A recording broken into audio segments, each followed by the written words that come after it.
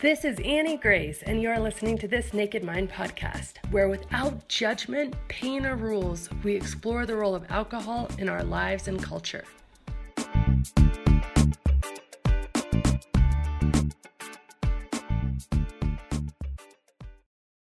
Hi, this is Annie Grace, and welcome to This Naked Mind podcast. Today, I am here with Harvey. Hi, Harvey. Welcome. Hey, Annie. How's it going? I'm going really good today. It's a good day. So you wrote in because you do all sorts of really cool stuff, but you also really changed your drinking with This Naked Mind, which is so cool. So I'd love you to just tell us your story, like maybe even, your specifically alcohol story, maybe even just start at the beginning and take me through it. Great, for sure. So, all right. So I guess we'll just go chronologically. So the interesting thing is that I come from a strict no drinking family.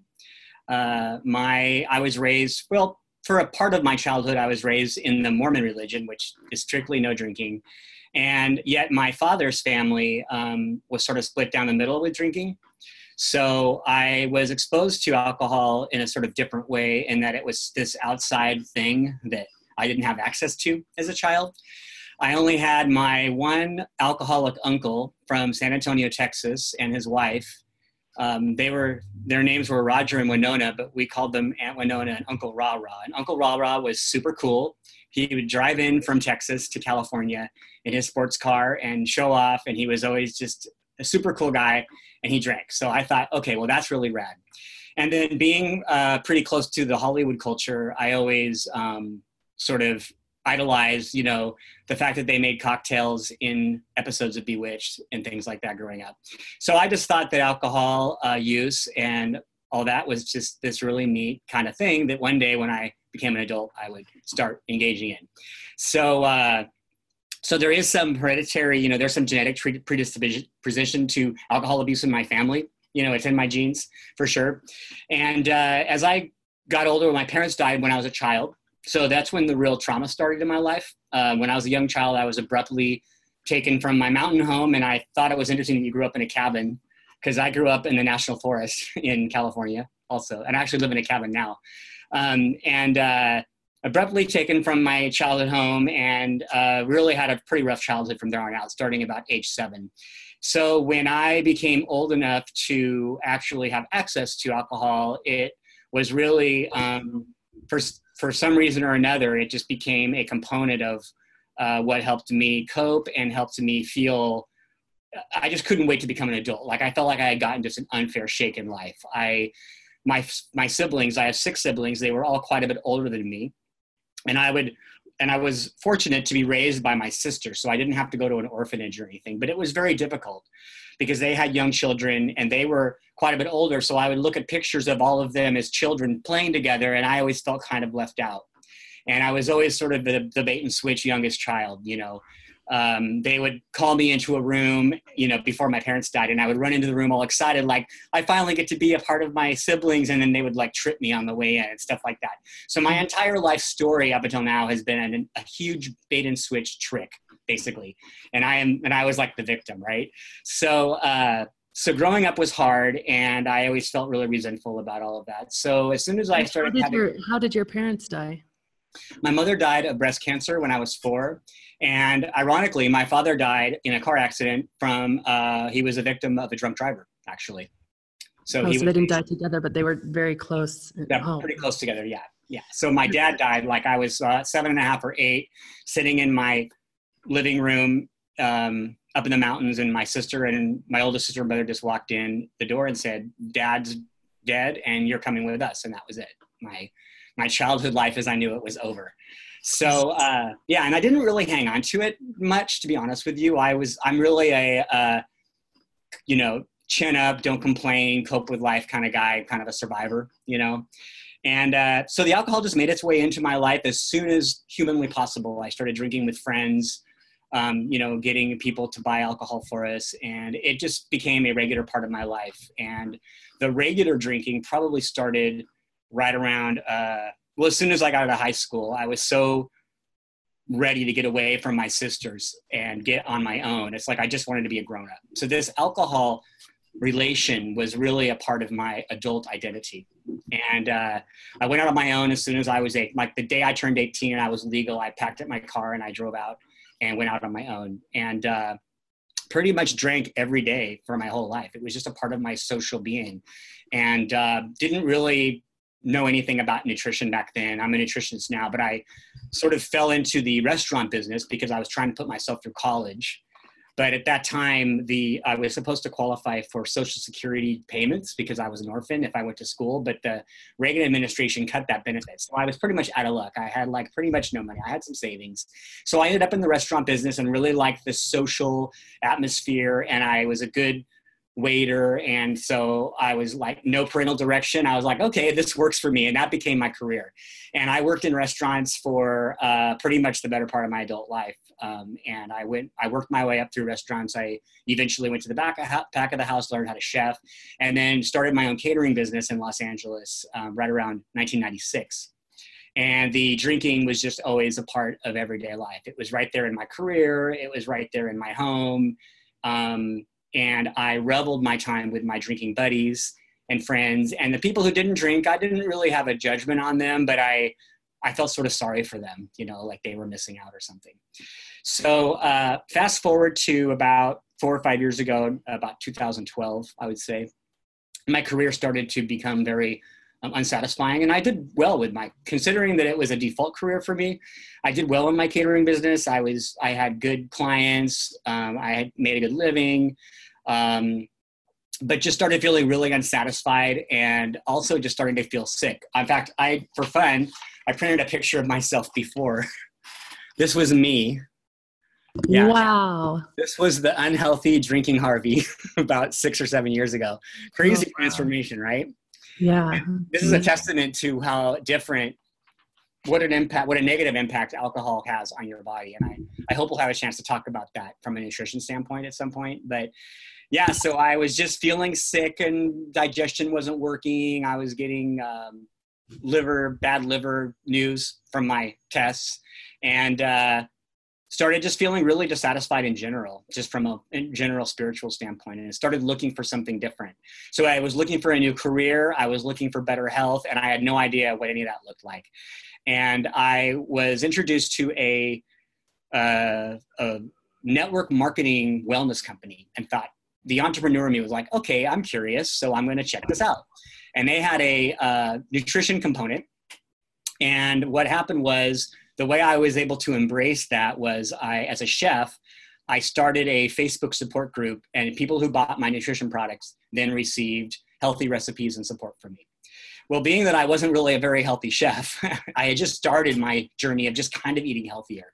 I really had to start learning a lot. So I just dove into learning about, and I was still drinking pretty much regularly at that point, learning about nutrition, learning about all this stuff. And the group itself went viral. There were 1,500 people on it within the company, and people were starting to call me a health guru. So I started to really evaluate my authenticity in this situation. And I thought, if I'm going to represent a health product, I really need to accelerate this health thing.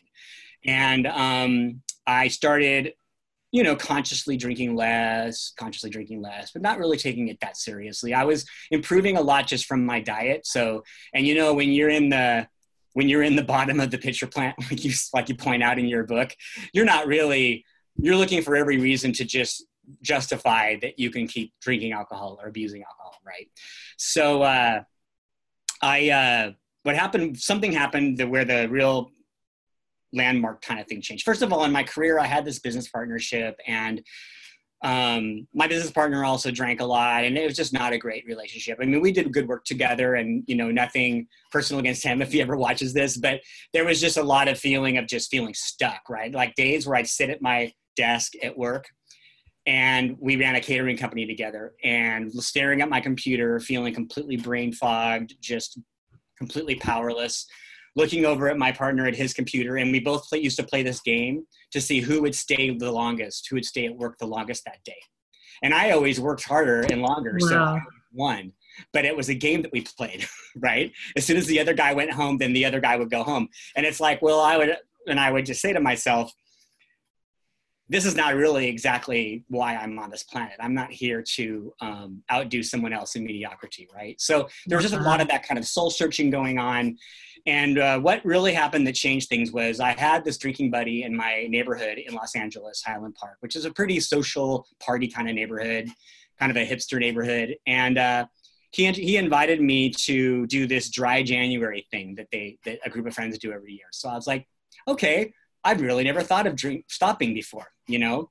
I mean, I've evaluated it over the years. I'd ask friends like, do you think I drink too much? And all my friends would always say, oh no, you don't have a problem. You don't have a problem. Because as you know, in society, if you go on the popular belief around alcohol use, which is pretty much the AA mentality of, you know, you're a special person if you have a problem and you don't really have a problem until you hit rock bottom. You know, you cover all that stuff in your book.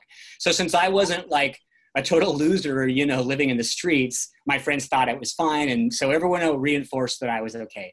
So when my friend invited me to Dry January, I was like, wow, okay, I think I can do this. And it was kind of a scary prospect. I was like, well, this is going to be a challenge. Can I really do this? And naturally, just because of the way I am, you know, I just kind of take things on full on usually.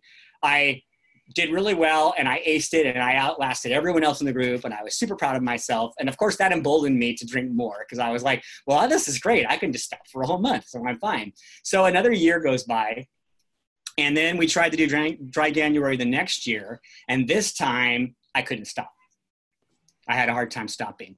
And I woke up one Monday, and it was like that typical thing of like, I'll start next weekend.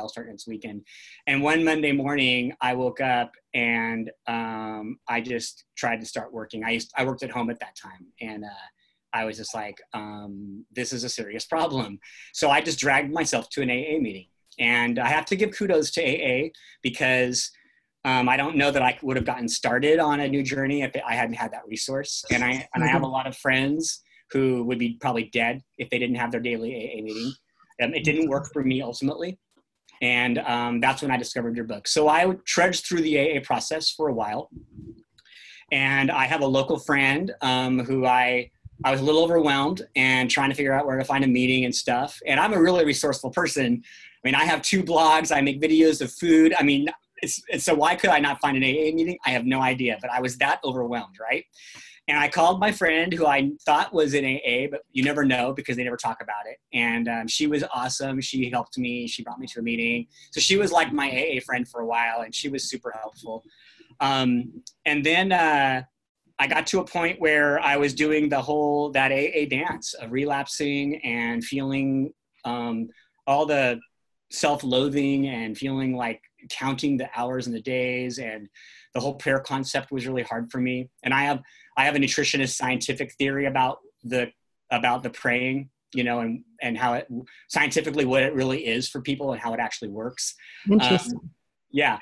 But I was just sitting on my computer one day, and I've hardly used, of all the social media platforms, I think LinkedIn is the one that I use the least. And I happened to be on LinkedIn, and you just popped up out of nowhere, and it was amazing. And you were talking about your book, and I looked at the book, and I was like, this looks really interesting. And there was something inside of me that was like, there's got to be a better way to do this. There's got to be, and that's also just a question of time efficiency. Like, there's got to be there's got to be a more efficient way to address this, right? And I wasn't trained enough as a nutritionist at the time, so I didn't have enough clinical experience or knowledge to put things together in that way, right? And I thought about getting your book, and then I talked to my sponsor at AA, and then I had that whole AA thought process of, oh no, this is just my alcoholic telling me that I can do it some other way, and I need to just buckle down and go to meetings and pray and do all that. And I asked my sponsor, and of course he gave me that sort of canned answer. And so I put it out of my head, and then a couple weeks later, another relapse. And I said, screw it. And I was like, now damn, who is that person? So I went back and I just spent about 30 minutes trying to find you. And I finally found you on LinkedIn again. But this time you were giving away free downloads of your book. Yay. I'm sorry to say I've never invested a penny in your system, but maybe perfect. I love that. Your favorite charity or something. Yeah, it wasn't on purpose. So I downloaded your book and I devoured it, I think in like 2.5 days. And Annie, it completely changed my life. I mean, it's incredible. But what you put together and how you were able to piece together all that stuff, it's just, I was blown away. And the book just spoke to me on so many levels, and it made so much sense. And I have been pretty much definitely healed my relationship with alcohol. That's how I like to say it. Yes. And it just opened up a whole new world. I mean, this inner athlete in me came out, this inner nerd came out. I've been studying, expanding my credentials, expanding my practice, and just a whole different world is out there. And now I use the principles that I learned from you, and I actually use that in my nutrition practice, because the same can apply to food and a lot of other things. We're hardwired to carry out a lot of really unhealthy behaviors, right? From totally. And I think that you talk about the hardwiring or the unconscious wiring around how we're programmed to love alcohol. We also have hardwiring around our own self-sabotaging behaviors from childhood. Mm-hmm. And I was definitely using alcohol to keep myself in desperate, hopeless orphan mode, you know? Yeah, it was just a subconscious behavior. I just beating myself down, sort of like there was nothing in my conscious learning that gave me a window that life could be any better, even though I did great. And I was never like a bad drunk. My friends always loved being around me. Maybe they would say something different now, but now looking back, I was like, holy crap, I was a total asshole sometimes, you know? And so anyway, yeah, so that's what I do now. And because I'm a lot like you in that I don't like to be told what to do. I don't like to be shown, an absolute anecdote. In fact, in my practice, I tell my clients to forget every book they've read about diet, forget everything their friends are doing. And I teach them how to be a meatarian. I'm going to teach you how to just know your food yourself, right?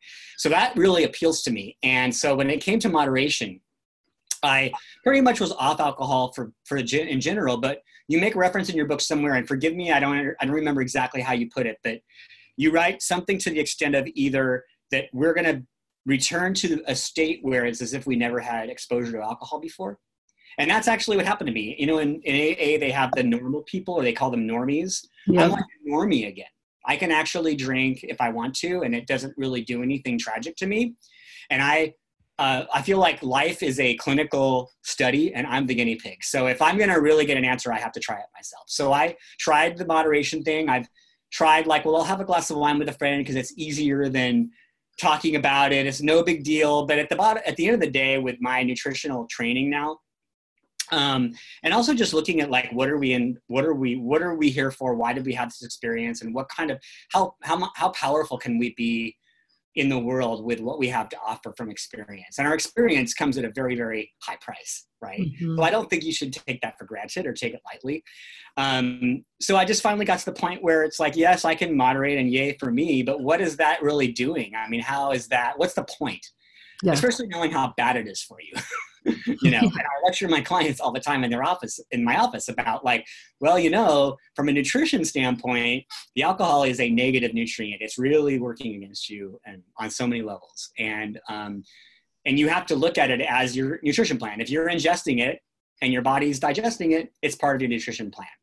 So when you're looking at your goals, how does 2 glasses of Chardonnay a night really play into your goal? Especially, you had a guest, I wrote her name down, Kim, who was talking about menopause. Mm-hmm. Yeah, when I see my clients who are entering menopause or they're in the middle of the menopause, I call it the menopause nightmare, where their body's just all out of whack. They can't lose weight. And then they're still drinking wine. I'm just like, it's hard not to reach out and strangle people sometimes, but, people have to, and especially in my practice, it's very client focused. So you listen, you make recommendations. You make recommendations that are evidence-based, and then, the client makes their own choices, right?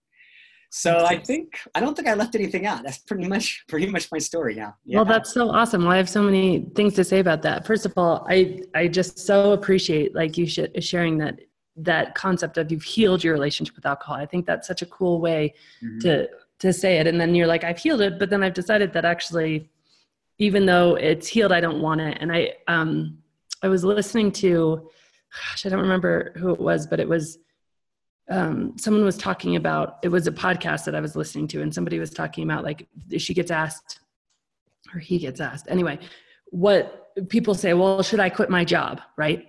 And she says something along the lines, oh, okay, I think it was Brooke Castillo. And she says something along the lines of, I want you to heal your thinking so you're really happy in your job, right, and then decide if you should quit.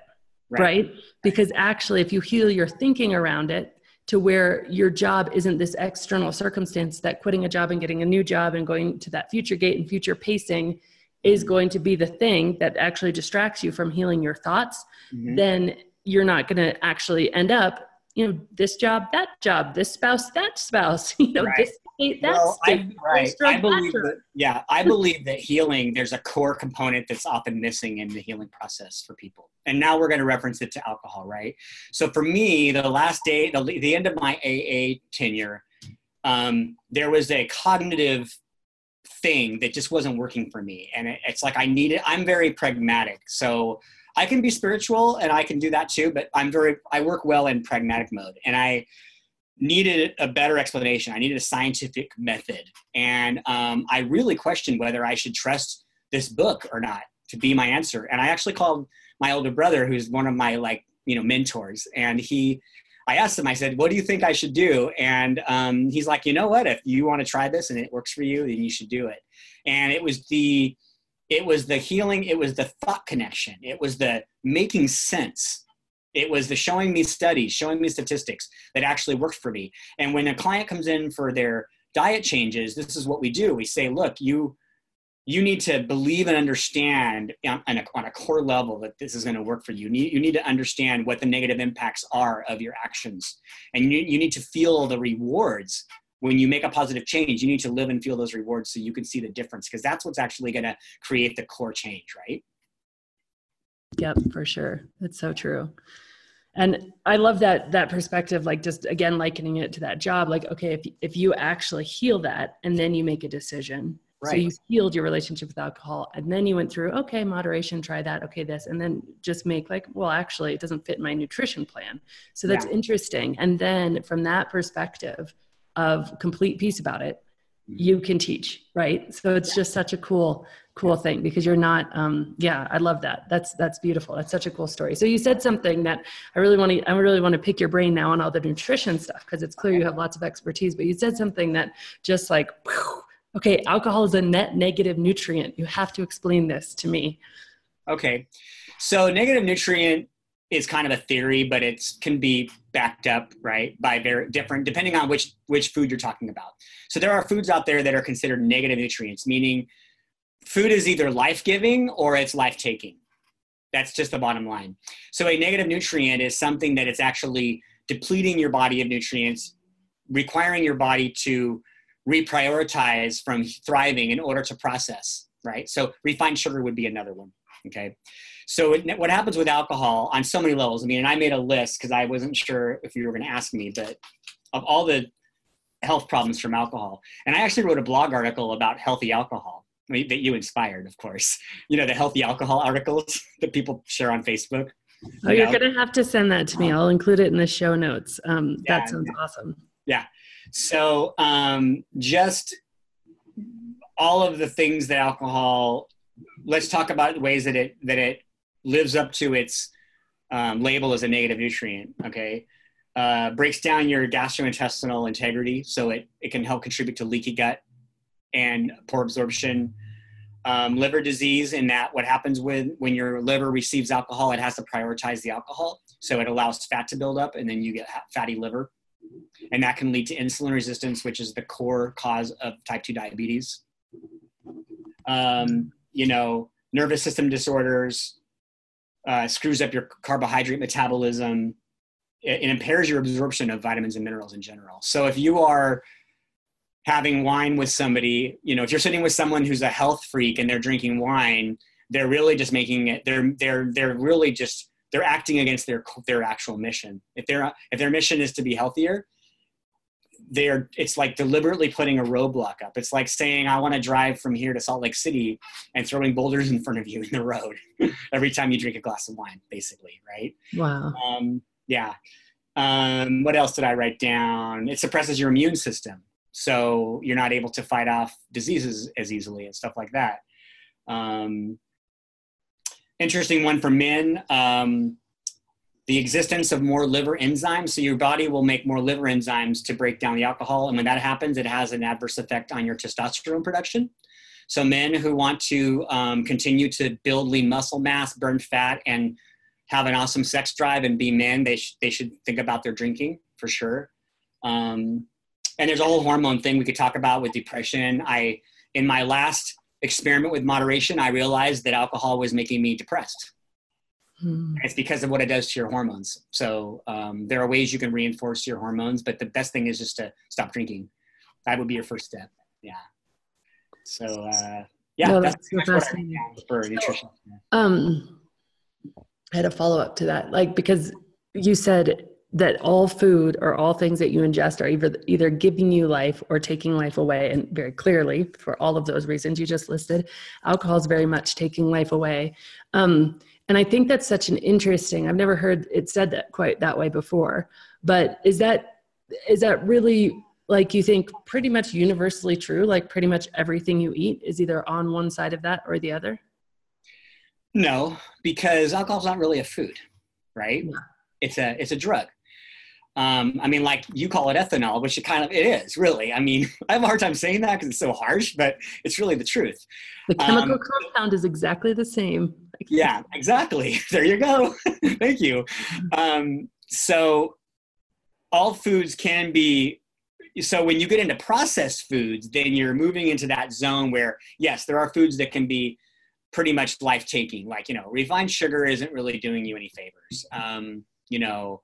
Highly processed foods, processed white flour is going to give you a little bit of protein, a little bit of something. It's going to give you some carbs, some energy, but it's going to also, it also has a lot of negative impacts. And now there's all this emerging information about the glyphosate they use to raise the wheat and how that's in everything and that kind of stuff. So those toxins that come with that food, and then there's toxins, they're finding glyphosate in wine too now. So that's even more of a reason, right, to be really careful with your wine. So anytime you ingest those chemicals and those toxins, your body has to use resources to detoxify and process that. And whenever your body's not using resources to serve your core functionality, then you are moving in a negative direction on the health, what I call the health continuum, basically. So you want to move your body forward on a health continuum at all times, right? And that was my mantra finally, when I finally came to terms with the moderation thing. I said, I only put things in my body that are life-giving. That's it. Doesn't matter. It has nothing to do with whether it's alcohol or not. It could be anything, And so what are some examples, some non-alcohol examples? Of life-giving foods or both? Let's have some on both sides. Of beverages? Either food, beverage. Okay. Just give us some framework for life-giving or. Okay. Well, if you're in the stage of your alcohol journey, your sobriety journey, whatever you want to call it, where you are feeling behaviorally attached to that drinking ritual, that adult beverage, kombucha is a really great way to go. Now, some people will say that the alcohol content in kombucha is still dangerous for some people, and it really depends on your genetics and your individuality. It's not everybody. Not everybody is like that. Some people chemically can't drink 5, non-alcoholic beer. It actually affects them in a negative way. Other people can, but I think kombucha is great. The problem with modern kombucha is that now it's very popular and there's a lot of different flavors with sugar. And unfortunately, from a nutrition standpoint, the versions that are legally non-alcoholic are also not as beneficial for you, right? It's that tiny bit of fermentation that's actually gives you the benefits for your digestion. So I think kombucha is really good. On a negative side, I wouldn't replace alcohol with like any soda pop or sugar beverages. In fact, let's talk about that. One of the most graphic picture things that are stuck in my head from AA meetings is the table with all of the junk food on it, in the meeting, the sugar, and being told that eat jelly beans or it's better to eat sugar. Now, I believe for some people, that's probably going to keep them alive, right? If they eat the jelly beans instead of drinking.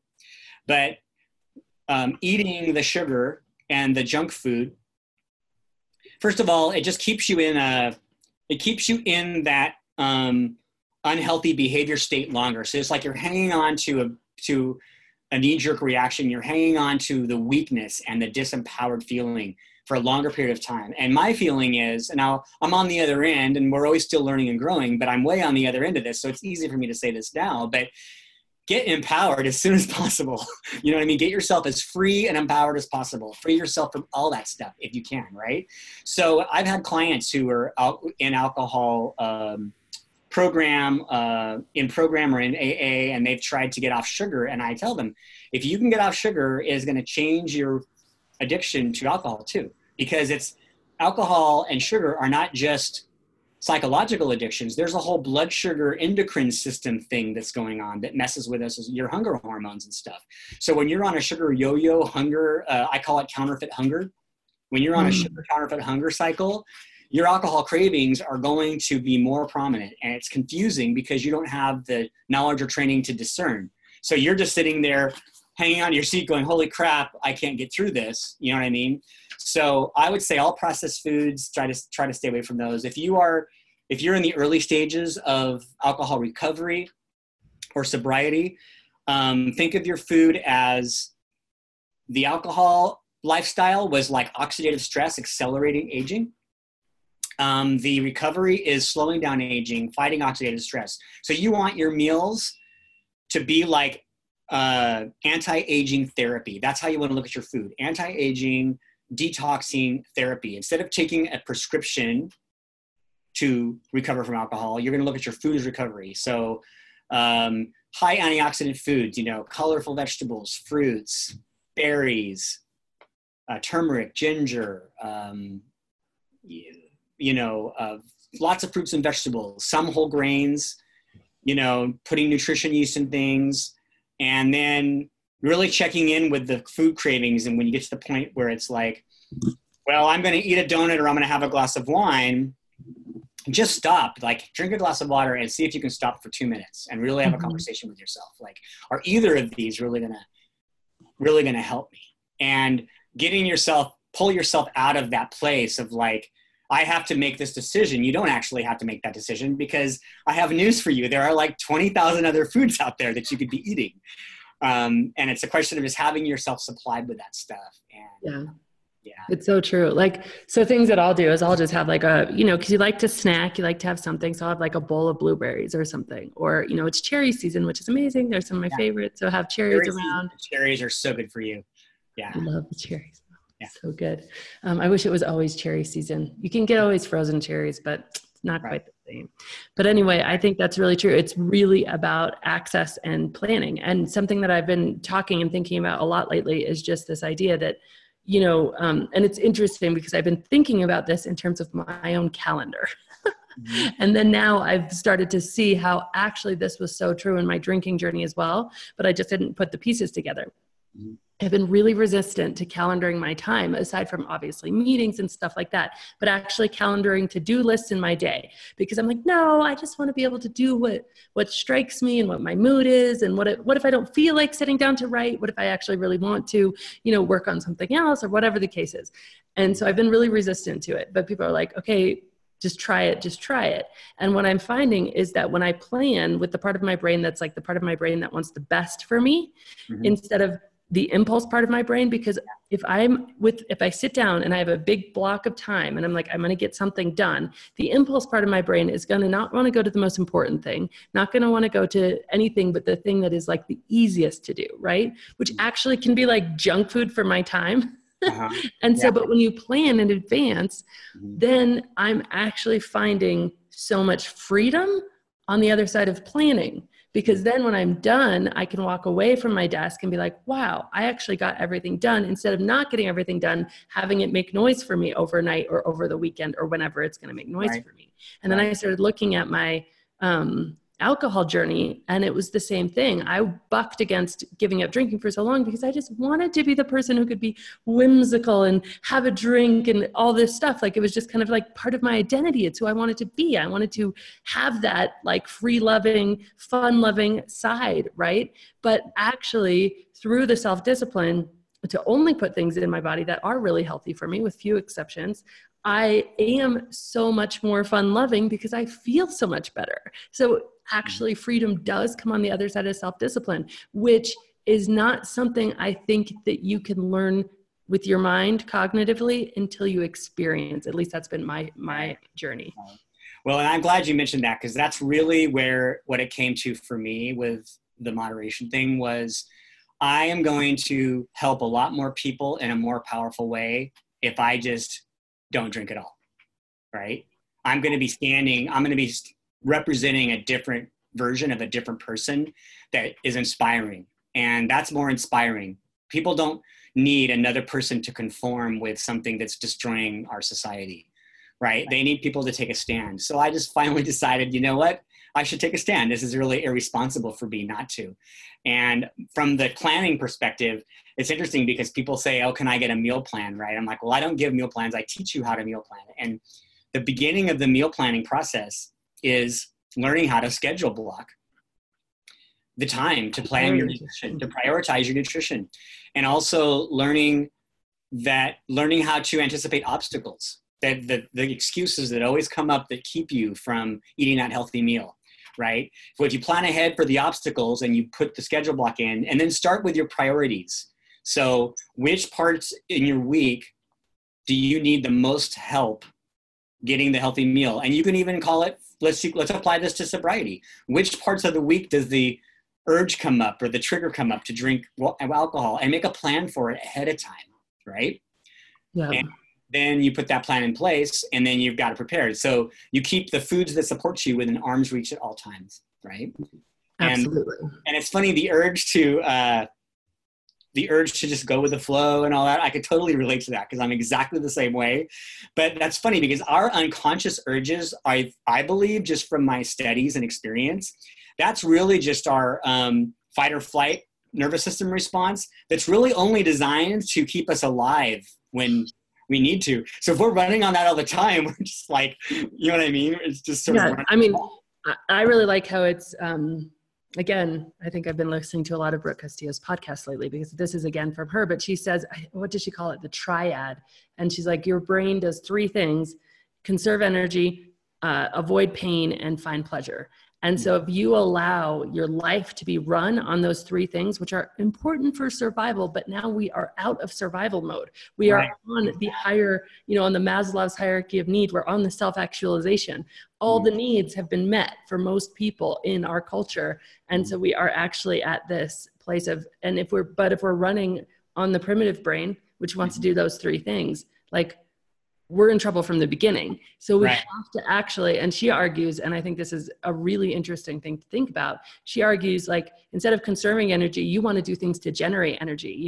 Instead of avoiding pain, you want to do things to lean into discomfort because therein lies the growth. You want to do things to get out of your comfort zone, right? And instead of seeking pleasure, you actually want to hone your skill to delay gratification because, again, the freedom comes on the other side of that type of self-discipline, which I think is really cool. Right. Well, one of the most powerful things you wrote in your book that I just absolutely loved and ate up was the realization that I didn't know when I was at the height of abusing alcohol, I didn't know how to feel like a normal person anymore. I didn't know how to feel childhood joy anymore. Yeah. And when I stopped drinking and that joy, that feeling started coming back, it was the best thing ever. And then, like, let's not even talk about how much better sex is. Okay. Yeah. That's like the secret, right? Not anymore. Now it's out. Yeah, it's out. Unfortunately, that still won't be motivation enough for a lot of people, but maybe. No, but it's so true. It's so true. Yeah. Yeah. And just and that's the whole thing about just, I believe the true pleasure comes from the, pushing sort of those healthy limits of your physiology and your biochemistry. And then you get to that point where it's sort of like you're getting the same kind of high. You're getting the same chemical release in your brain that you're getting from the drugs, except you're getting it through natural process. Right. And that's how our brains were designed, right? Because Exactly. all the drugs do, any drugs do, whether it's high fructose corn syrup to, Right. processed flour to alcohol to cocaine, all Right. they do is numb our bodies and brains' ability to feel pleasure. I mean, that really is the end result. That's Right. neurologically it in a nutshell. Yeah, that's right. And if you're a caveman running from a dinosaur and you win the race, then that's a super awesome feeling afterwards. That's basically Absolutely. We how it do. works. My husband and I do Taekwondo, and I just tested for my purple belt, and you had to do a combo break. So I had to break two boards in different, I did a spinning back kick and then a front kick. And like breaking those boards, like, yes, that is such a high, so much more fun than you would think. I mean, you'd think, yeah, that would be pretty fun. No. That's really, really fun. And I don't think probably if I was drinking, I would have that same level of, oh my gosh, this is so much fun, about that or so many things in my life. Mm-hmm. Yeah. Great. So interesting. Great. That's so cool. Well, Harvey, two questions for you to wrap us up. But first of all, it sounds like you just have so much knowledge and such a passion for people. So where can people find your blogs? Where can people get to know more about you? Great. So my main website is harveyslater.com, and that tells you about my practice. And there are links to my nutrition blog and my recipe blog. Because I'm a chef, I have an extensive library of healthy recipes. So that's a good place to start. And anyone who's a fellow Annie Grace fan, please feel free to reach out to me and say, hey, it's awesome. I have to admit, I haven't been a big follower of yours, but that is actually testament to the efficacy of your book. I mean, I just didn't. One and done. You know? Yeah. But I know, I mean, I've been amazed over the last couple of years of watching your project grow and watching your following grow, and it's just I'm in awe of you. I'm blown away. Oh, I mean, if I can impact that many people with my work, I will be one happy guy. That's so awesome. It's so cool. So I always end with this question, but if you were going to go back, especially you have the before picture. Let's see the before picture again, if you have it handy. Uh-huh. You're going to tell this guy, you're going to go back and you're going to put your arm around him and you're going to tell him, what is life like now? What do you not have to worry about? What should you be thinking about? What would you say to him? Oh, well, I would say just if something doesn't seem quite right to you, you're right. Trust your own instincts and know that there are alternatives out there. There are other answers for you, and don't ever feel like you have to accept something that doesn't feel right in your gut. And that goes for the alcohol relationship itself. And that also goes for treatment programs.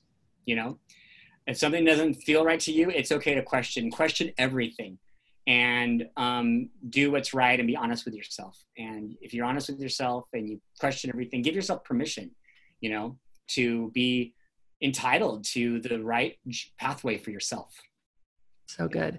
I have such a big fundamental foundational belief in the power of questions. You just said something that really speaks to kind of the core of who I believe myself to be. And I think for myself, if anything, whether it's from religion to treatment to, your friends are telling you, oh, just don't question it. Or questions are unwelcome in terms of questions bring fear. Mm-hmm. I remember meeting people who would be really caught up in different religions or something, and questions would bring fear. And questions should never bring fear. Like, in my world, God is going to be big enough for all the questions, right? Like, of course, he's not going to be afraid of the questions.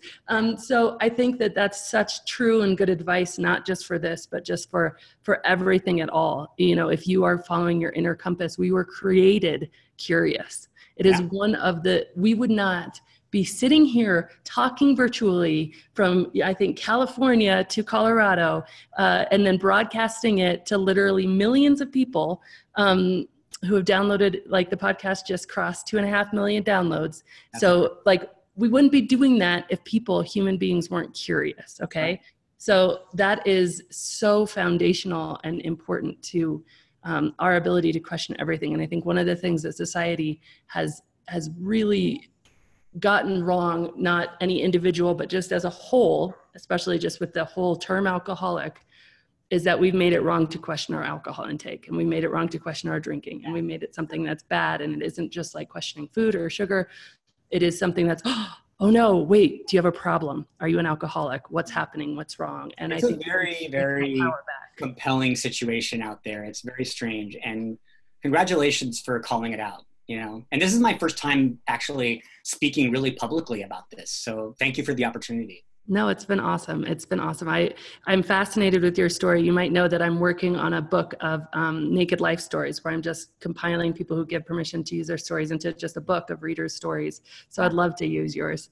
Sure, that'd be great. Yeah, that'd be awesome. Whatever can help move the purpose further, right? Move us along. So good. But there's so many elements of just really finding true healing and peace in yourself and allowing all the questions. Freedom is on the other side of all the questions, not doing what you think you're supposed to do just for the sake of doing it, but allowing yourself to be your guinea pig in your own life and like taking back your own power to that degree. It's really beautiful. So yay. Well, thank you so much, Harvey. Thank you so much. This has been really an honor and a pleasure. Yeah, it's been great. Have a wonderful day. Yeah, you too. See you later. Bye. Have you tried the alcohol experiment? Okay, if not, drop everything and go to thisnakedmind.com/experiment. This free 30-day challenge is designed to interrupt your patterns and put you back in touch with the best version of you. You remember it was that version of you that's living your most joyful life, the version that doesn't need alcohol to relax or to have a good time and is having more fun than ever. And again, this is a totally free challenge that will change everything for you. So learn more and join me 100% free at thisnakedmind.com/experiment. And as always, rate, review, and subscribe to this podcast as it truly helps the message reach somebody who might need to hear it today.